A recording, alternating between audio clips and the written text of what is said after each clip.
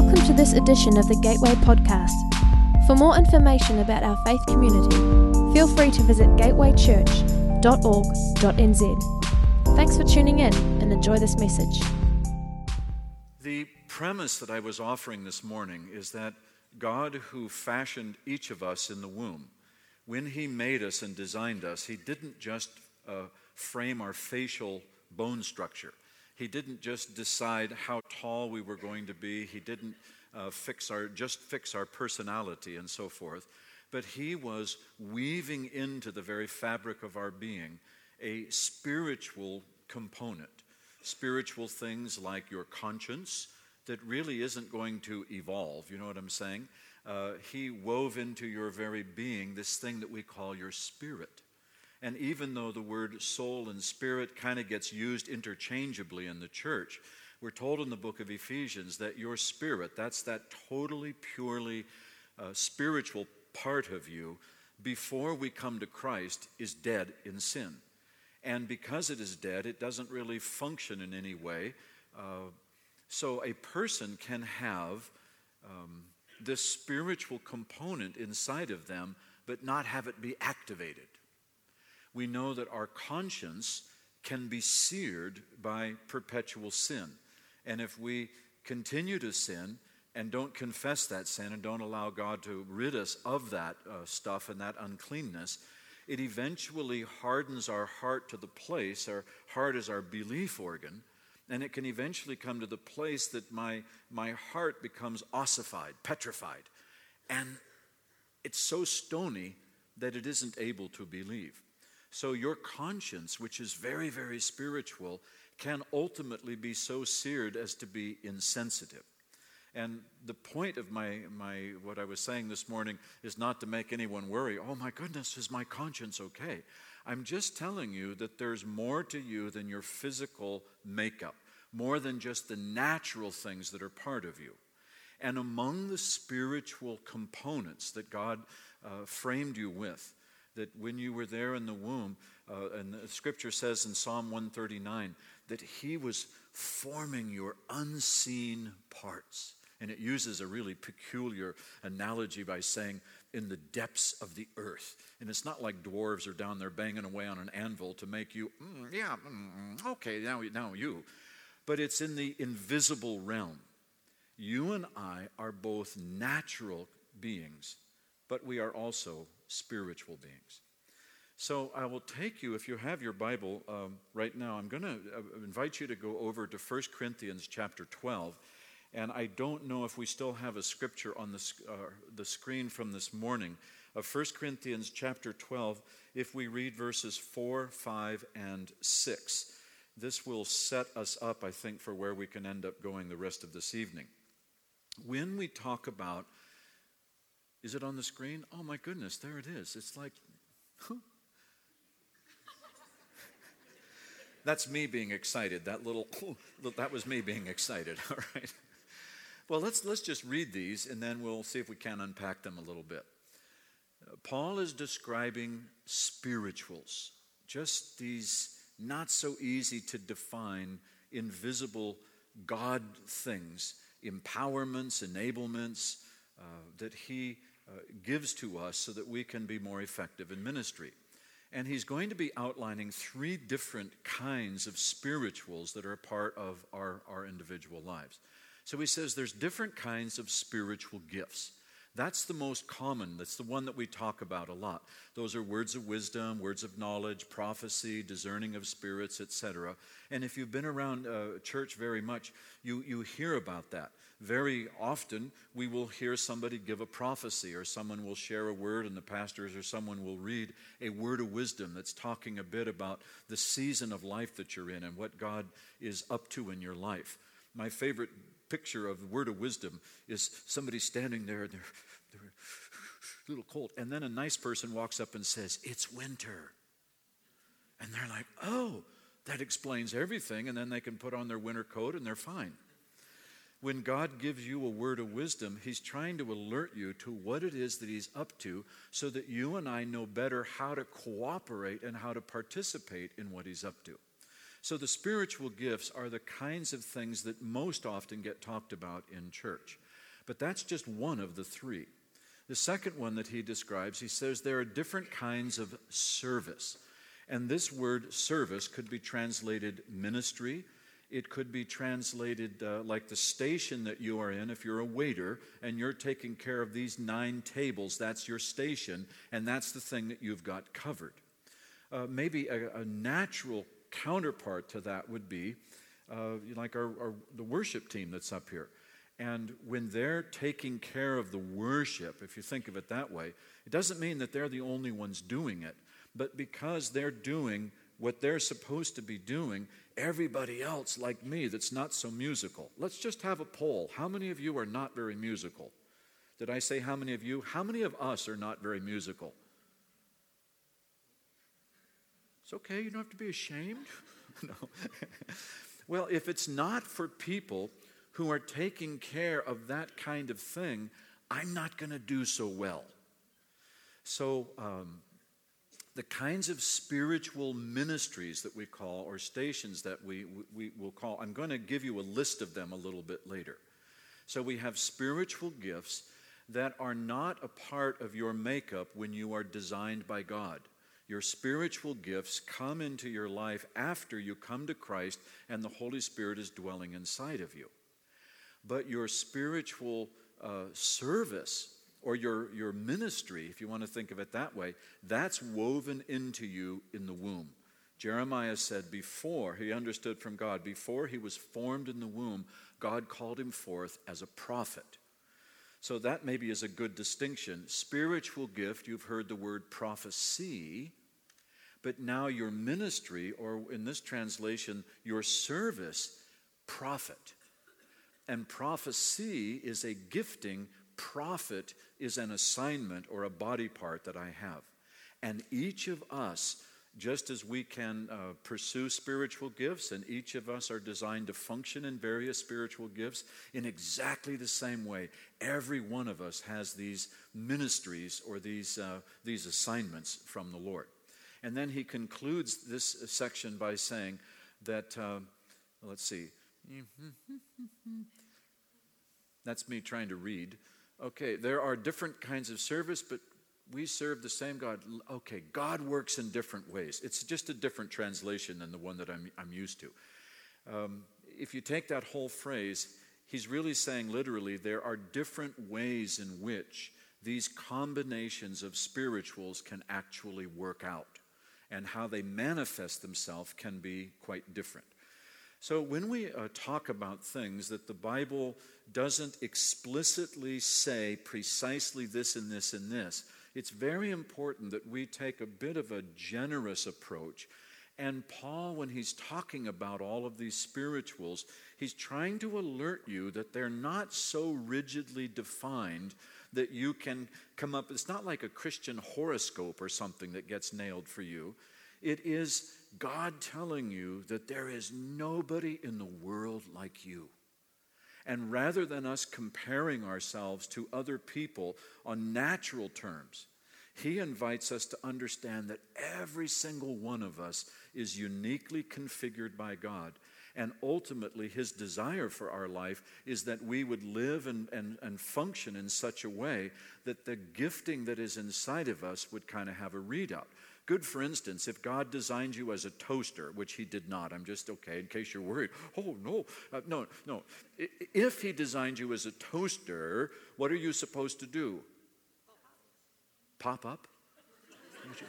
No, that's what goes inside of you pops up. If your toaster is popping up, you should call someone. Yeah. Okay. A toaster toasts. Well done, class. Okay, there we are. Okay. We'll try another one. Let's redeem ourselves. Okay. If you are a hammer, what do you do? Ham? No, you pound. You pound. Yes, you pound. Right, there we are. You pound. Okay. So here's my advice. If you are a hammer, don't try to be a saw. It's ugly. Now, could a claw hammer actually cut a board? Yeah, but it's pound. If you're a saw, if you're a screwdriver, go round in circles. See? That's what you're thinking. Oh my goodness, revelation, that's what I am. God made you uniquely. And we serve a God that names every star in the sky. And if you imagine that this vastly creative God sort of hit upon a real winner kind of a personality about 400 years ago, and he's now been stamping those same clones out for the last 400 years. Oh no. He is a God who took 9 months to fashion you. And you ain't like anybody else. The problem is that because we don't hear very much about these, I just like the term spiritual ministries as opposed to spiritual gifts. Many of us feel as though we're failing in our Christian walk, and God, who loves us, wants us to mature and develop and function in these better and better and better. Okay, that was this morning. Good evening. So we're going to pick the storyline up also in 1 Corinthians chapter 12, but I want to take you over to verse 27, I think. Is that what I told the person on the overhead? Let's see. 28, right. All right, let me just read verse 27 because it's appropriate. There we are. He kind of is summarizing the whole rest of this chapter, and he says that you are Christ's body, but individually members of it. Because the analogy that he has been using is that these spiritual ministries are like body parts, an eye or an ear, a nose, etc., etc. And if you are a nose, you're supposed to smell, breathe, twitch. Yes, right, we got them all. Okay. You're not supposed to hear. You're supposed to do what you do. But imagine the dilemma if the other parts of the body, if you're the nose and you're concentrating on breathing in, breathing out, breathing in, breathing out, and the rest of the body isn't listening, isn't looking, isn't feeling, isn't walking, can you see how it hampers and hinders the entire body? And so the desire of God for us is not only that we would learn to function in how we are, because it's very fulfilling.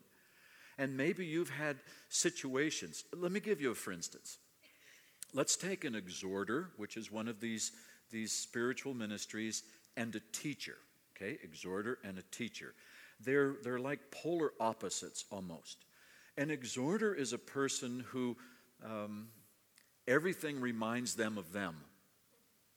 If they're in a situation and they're talking to someone, oh, that reminds me of the time that I, and you know, that reminds me of when they can actually talk in a circle. They can be on the phone, you can put it down, and they can just have a conversation with themselves, right? They are so verbal.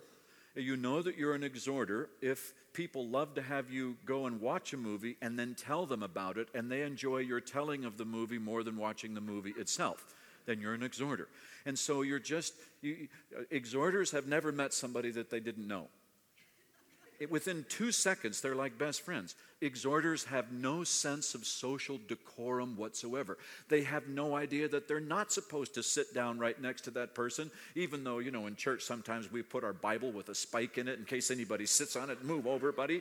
But these guys, they're clueless. They just sit right down and start talking to you, and you feel like it's your new best friend. So, if you're training an exhorter to do a Bible study, you want to say to the exhorter, get a verse. Just one Bible verse, and then it can remind you of everything that you want. But start with a Bible verse.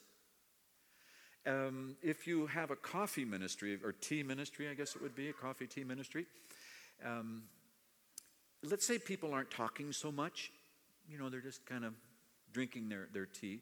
You put an exhorter in charge of it, and they're going to be out talking to everybody, but the coffee will be bad.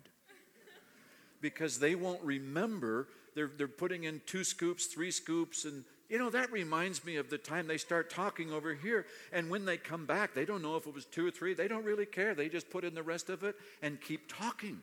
Great conversation, lousy coffee. And if you tell an exhorter, come on now, you need to make this coffee better. Don't talk so much to everybody. They'll die. And they will decide, forget serving. This is then forget it. Now, if you're a teacher, you're a gift mix of a teacher. Teachers love order. They believe that things have like point 1, 2, 3, 4. Personally, I'm like, why bother with numbers when you're talking? But, they've got points. And if a teacher is doing coffee ministry, within 2 weeks, they will laminate instructions for how to make the coffee on the back over here, right? Perfect coffee, but they don't talk to anybody. They're just doing what they're supposed to do. They told me to make the coffee. I'm making the coffee. See? So if you're training a teacher to do Bible study, you tell them, not the exhorter, you say, get a life. The exhorter, you say, get a verse. The teacher, you say, get a life, buddy, get a life, and use an example or two. When you are pressed or crowded into functioning in a way that you weren't designed to function, you don't find ministry very fulfilling. Okay? So he's saying that we need everybody together. And now, starting in verse 28, Paul is going to give us a somewhat jumbled list of these ministries that we're talking about, but also spiritual gifts. And his point in this list is to say that there is no one person who does everything, and that God has actually designed the body to work in such a way that we all need one another, because nobody is supposed to do everything. And we're going to now begin to get a list of some of these body parts, some of these ministries that we find throughout the Scripture. And that's the main thing that I want to do this evening, is to take you to 3 passages where we're going to see several of these components, or several of these spiritual ministries outlined. I want to define some of them for you and see if it won't be helpful. Okay, so here we are, verse 28, 1 Corinthians chapter 12. And God has appointed or set in the church first apostles, and second prophets, third teachers, then miracles or effectors of miracles, sign gift kind of ministry, and then now he's switching back to gifts, spiritual gifts of healings, and then he switches back into ministries of helps. The ministry of helps, helpers, servant kind of people, they just love to do something for somebody else. They don't want to be in the spotlight. They just want to do something to serve and take care of somebody like that. And boy, they will clean things. They will just do whatever they can do. They're so excited behind the scenes. And very often, like for church common meals or something, we have all these dear servants that are in the back. They're cooking. They're doing all kinds of stuff. And we think we're going to bless them by bringing them out so we can all applaud for these people that don't like the limelight at all. And we bring them out and stand them in front and we say, good for you, bravo. They're dying inside. If you want to bless a server, don't make them public. Go back to where they're serving and thank them for how what they have done somehow advanced or made something easier for you. That's music to their ears.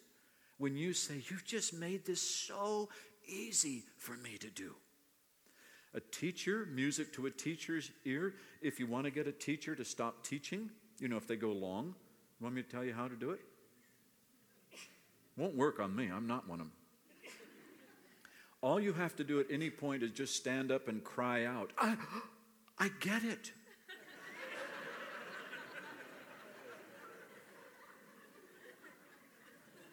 And the teacher just doesn't know. I was just getting started. See, because when you tell a teacher, I didn't really understand until you explained it, they're like, oh. I mean, if they have that personality, they might just go. Okay, he lists another one now, administrations, or it's a kind of a leadership. I use the term just to make it more understandable, a leader champion. A leader champion is a little different than a server in that the leader champion, they tend to mobilize a lot of other people to take care of certain kinds of things. So they don't just do the job themselves, but they somehow get a whole group of people to do things. Their idea of fun is getting a lot of other people to work and to serve together, right? And if you get a kick out of that, that might be part of what your ministry is. Okay, then he talks about various kinds of tongues, and then he poses these rhetorical questions, meaning that the answer is obvious. All are not apostles, are they? So that's another gift mix. And unfortunately, in the church today, do you hear a lot of this talk in New Zealand about apostle this and that? I mean, God bless you. You are in the Bible, I guess, but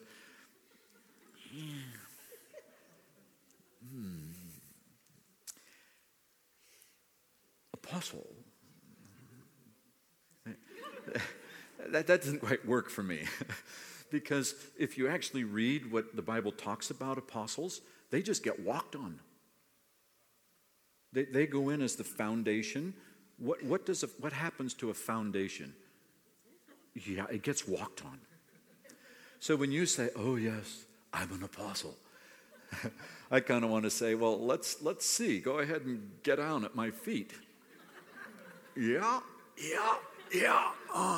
I can feel it. You're very apostolic. Yeah. Okay, super.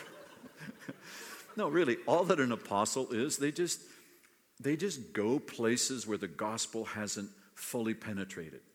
And they might go to different people groups, but they also explore, I don't want to say new teachings or new understandings, but they're a little bit fearless. And if you're one of these people and you walk up to maybe a mountain or something and you see there's already a trail going up it, and you think, well, that's a waste to go on that trail, let's forge a new one, then you've got that apostolic kind of a gifting. You don't ever say, oh, where are we? You don't really care where you are. You just start going and you get a bunch of people to follow. So it's not an accident that this word apostle, the word missionary can kind of even be almost used synonymously. There are people that somehow have the fortitude to just go, and they put down some homesteading, some anchor, and because of what they do, many other people are secured and brought along with them. It's not meant to be some kind of like this. Where was I?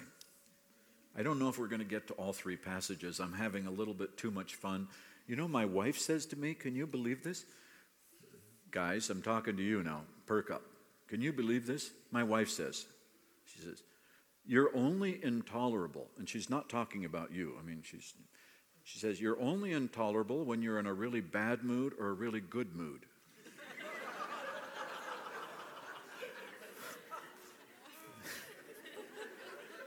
This from the woman who said to me that she reserves the right to have two completely contradictory opinions about the same thing.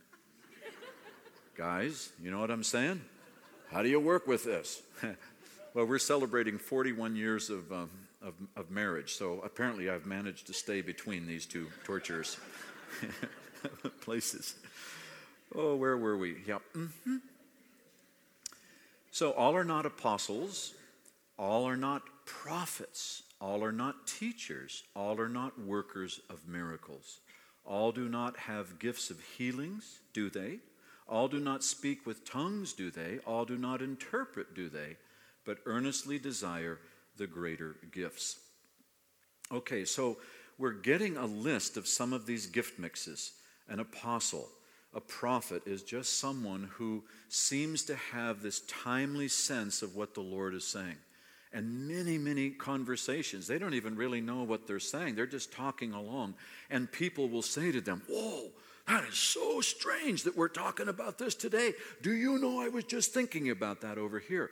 It's one of the ways that their prophetic gifting, they live through things that can often let us know what's up ahead.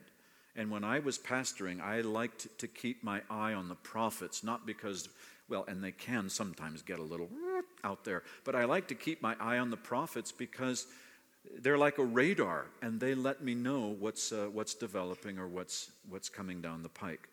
We talked about the teacher, and the teacher's passion is to make sure that people have good doctrine. You know, right now in the body of Christ, we are in a season that the Scriptures describe as there being a famine for the Word of God. Your pastor and I talked about it. Don, Chris, and I have talked a bit. I think we kind of concur this way. And I am an old man, but I don't want to be an old man that like this. But I don't know how else to say it. There is only one thing that really, really can change people. It's the Word of God. And I'm sorry, I'm kind of getting afield here, but you can tell as I drift away from the lectern. Quick, call him back. No.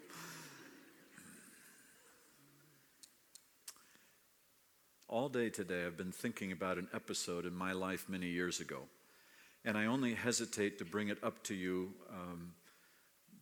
because I'm not trying to say something about myself. And I'll tell you later what I'm not saying about myself, okay? I was 17 years old, and I was sitting in a church group for young adults.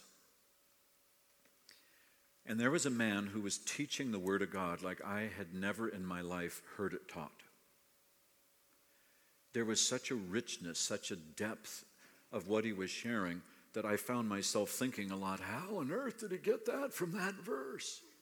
Not because I thought it was screwy, but when he was teaching, I just knew, that's right, but I didn't see it. And so I made a statement in my mind, and I said, I would like to teach like that man teaches. Now, here's what I'm not saying about myself, that I'm teaching that way, and everyone in here has been going, oh, how did he get that from that verse? Okay, so that's not the part of the story that's important. The part that's important is, as we're told in 1 Timothy chapter 3, if anyone aspires to the office of an overseer, that's a great thing that they want to do. And we know that the Bible talks about these overseers or these elders working hard at teaching the Word of God. And that episode kept coming back to me, and I just believe, and I submit this, of course, Pastor, if I'm prophetically, like a balloon without being tied. I think that there are some of you who should aspire to being a woman, a man who really teaches the Word of God. I'm not going to have a band come up. We're not going to have you do an altar call. But if you've ever in your life had a thought, doesn't mean you have to become a full-time, preacher person. But we need you. And the body of Christ just is losing a lot of understanding. That 30 years ago, 40 years ago, it's as though the Lord squeezed the bellows a bit and you could just sense the power of the Word of God. It wasn't just, charismatic kind of, it was the Word of God.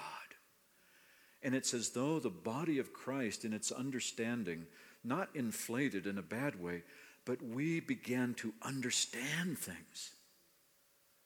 And it's like the church has had a slow leak for 40 years. And the tires are getting very flat. And it won't be people like me. It's going to be men and women like you who understand that by the Spirit of God, the Word of God can come so alive. As Paul said to his young friend Timothy, pay close attention to yourself and your teaching, Because if you will persevere in this, you will bring rescue and salvation, not just for yourself, but for people around you. So, it's a great thing to teach the Word of God. And there could be scores of you. Because generally I don't have a thought like that if it's just one of you. I think it's scores of you. I'm supposed to be finished, right, in 15 minutes? 10 minutes. 15. 15, okay. Did you notice I didn't ask you? I asked a fellow preacher person who knows the agony. But he didn't cut me much slack either. All right, there we are. So let me take you quickly, if I can, to Romans chapter 12. Romans chapter 12. And we're going to encounter another list that I personally put in the same category of your ministry service that God has given to you. It's a beautiful passage, Romans chapter 12. We're not going to read all of the chapter, just verses 3 through 8. But let me remind you that these verses that we're about to read come on the heels of Paul saying to his friends, this is your spiritual service of worship.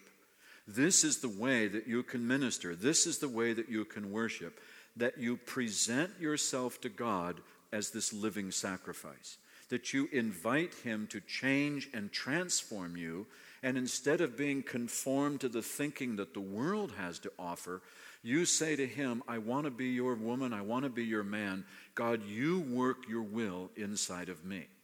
So it's in the context of us offering our entire life to God that Paul then will tell us, starting in verse 3. For through the grace that is given to me, I say, I'm reading out of my translation, so you can follow along. Through the grace given to me, I say to every man among you, not to think more highly of himself than he ought to think, but to think so as to have sound judgment, as God has allotted to each a certain measure of faith. So he's saying, don't get all puffed up and think you're everything, but I would hasten to add, don't think so lowly of yourself that you can't imagine that God who gives grace, a God who changes us into more significant players in the kingdom, don't imagine that He's somehow left you out of all of this. So now he's going to describe several more of these ministries that you will see here, okay? So he says, verse 4, just as we have many members in one body, and all the members don't have the same function, so we, who are many, are one body in Christ and individually members one of another. And since we have gifts or assignments that differ according to the grace that has been given to us, let each of us exercise them accordingly. And now he's going to, again, sort of blur the list a little bit between spiritual gifts and ministries. So he says, if prophecy is what you're functioning in, if that's the manifestation that you're doing just now, then I lost my place. Then according to the measure of your faith.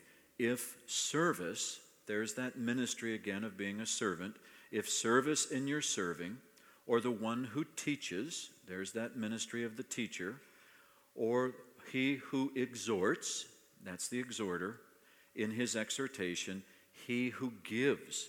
Now that's a ministry that I haven't talked about very much, the ministry of the giver.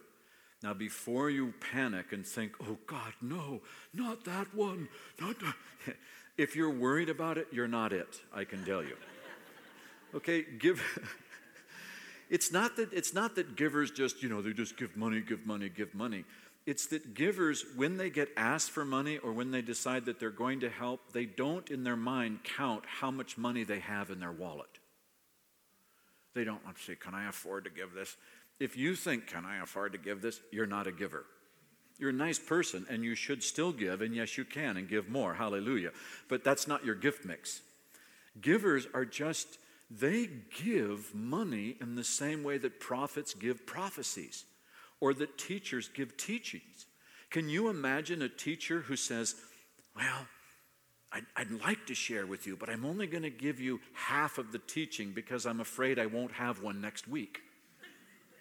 No, are you kidding? If you talk to a teacher, they'll say, I got 1, I got 2, I got 5. You want them all? Because if they give those teachings to you, they know that they're going to have more to be able to give in the future. And that's how givers think about money. Weird, huh? But that's how they think. And they love to make things possible for other people. We already talked about the exhorter and the one who gives, the one who leads, and the one who shows mercy.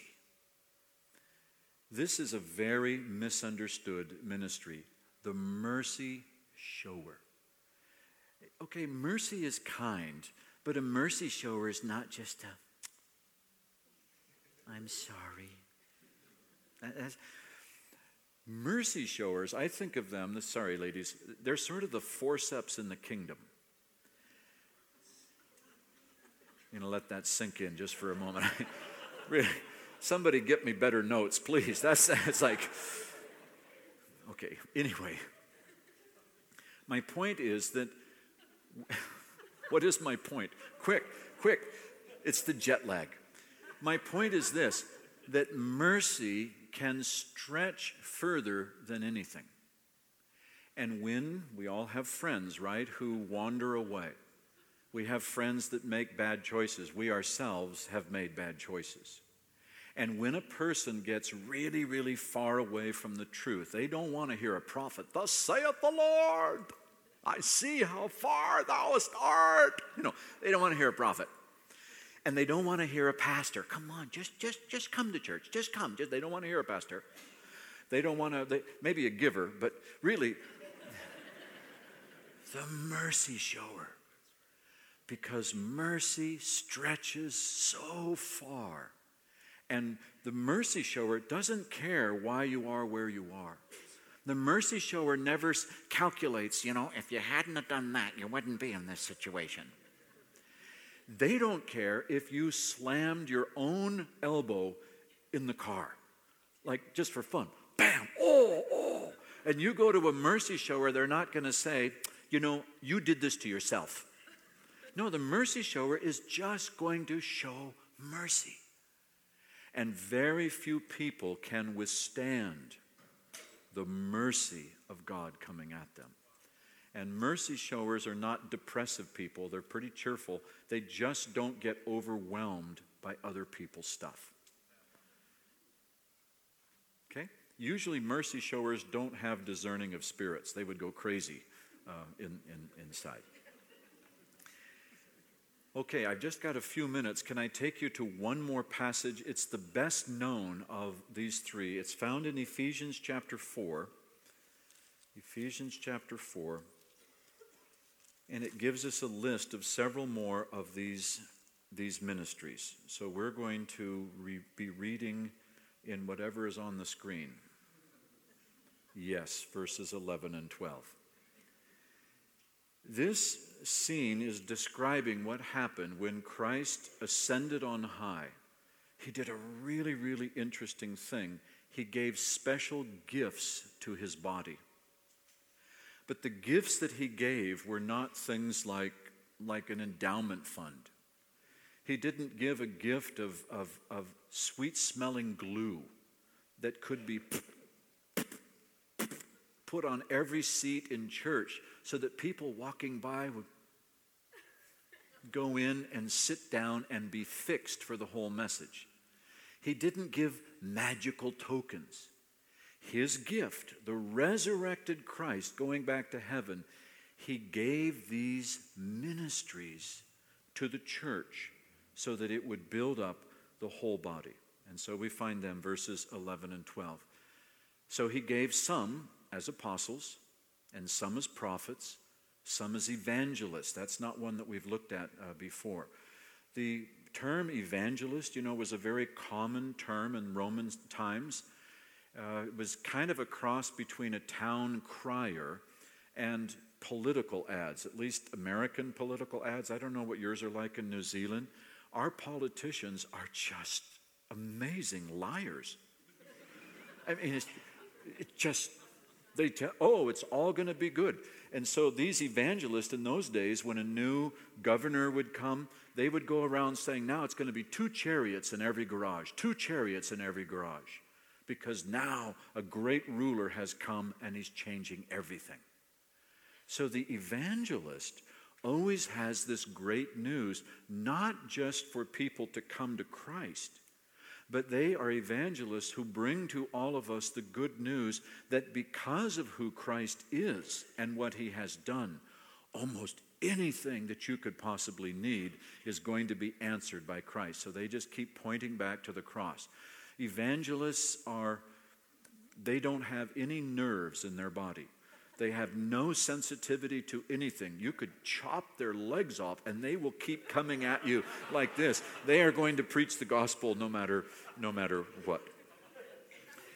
And then the last one he mentions are pastors and teachers. And some scholars think that it's a compound word, pastor, teacher. Others say, no, they're 2 distinct kinds of things. And the passion of a pastor is to make sure that everyone is gathered, and to make sure everyone is fed, and to make sure that everyone is tended to. I don't know if you know this, I'm having a hard time seeing the clock. It's okay. It's okay, though. I'll be fine. Do you know that your pastors are somewhat tortured? Because on the one hand, they have this great desire to gather and gather more, not so, oh, wow, look how big. But when you see that there are people in need, you want to bring them in. And there's a lot of people who need shepherds. Jesus wept when he realized that the people of Jerusalem had no shepherds, nobody to bring them in, no one to make sure that they would be fed. So I think it's a good pastor who always wants to make room for more to come. But what happens as more get brought in, it becomes increasingly difficult for a pastor to be sure that every single person is being attended to. And so it's a kind of a love-hate. Not hate. Did I say hate? No. Pastors want to say, come on. But they want you close so that they can make sure that you're not in danger and that you're having everything that you need given to them. So it's why we as pastors will often, how you going? And we really mean, what do you need? Because we want to help, just like the giver, what you need, right? So it's a beautiful ministry of the pastor. I personally believe it's a compound word, a pastor and a teacher, that those 2 things go together. Well, he will go on to say that the reason that God gave these gifts to the church is very, very particular, and we pick it up there about in the middle, for the equipping of the saints for the work of service to do their ministry, so that the whole body of Christ can be built up. So I think I'm concluding with this. In verse 16 of this same chapter, Paul describes the way in which a body of believers can, be strong. You're wondering what he's doing up there? I didn't lift a lot of weights, but this is approximate. That the way that a body can really be strong and be grown up in love is when every single member of that body learns how to function according to the way that they were designed.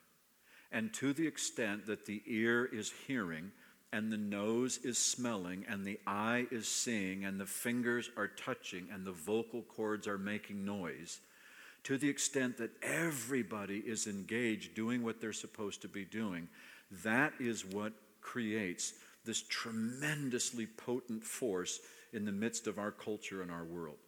And I personally believe that some of the weakness, if we could put it that way, of the church is not because, the society's getting so bad.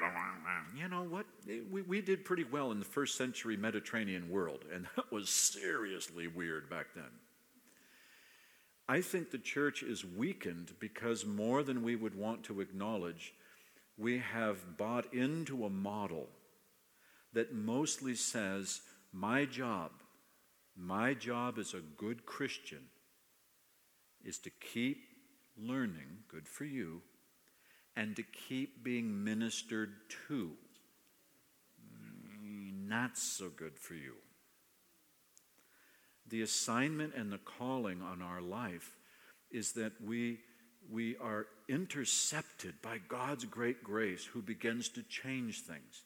And we receive so much ministry to ourselves, but the whole purpose of it is so that we would then be engaged and be able to do ministry for the sake of other people.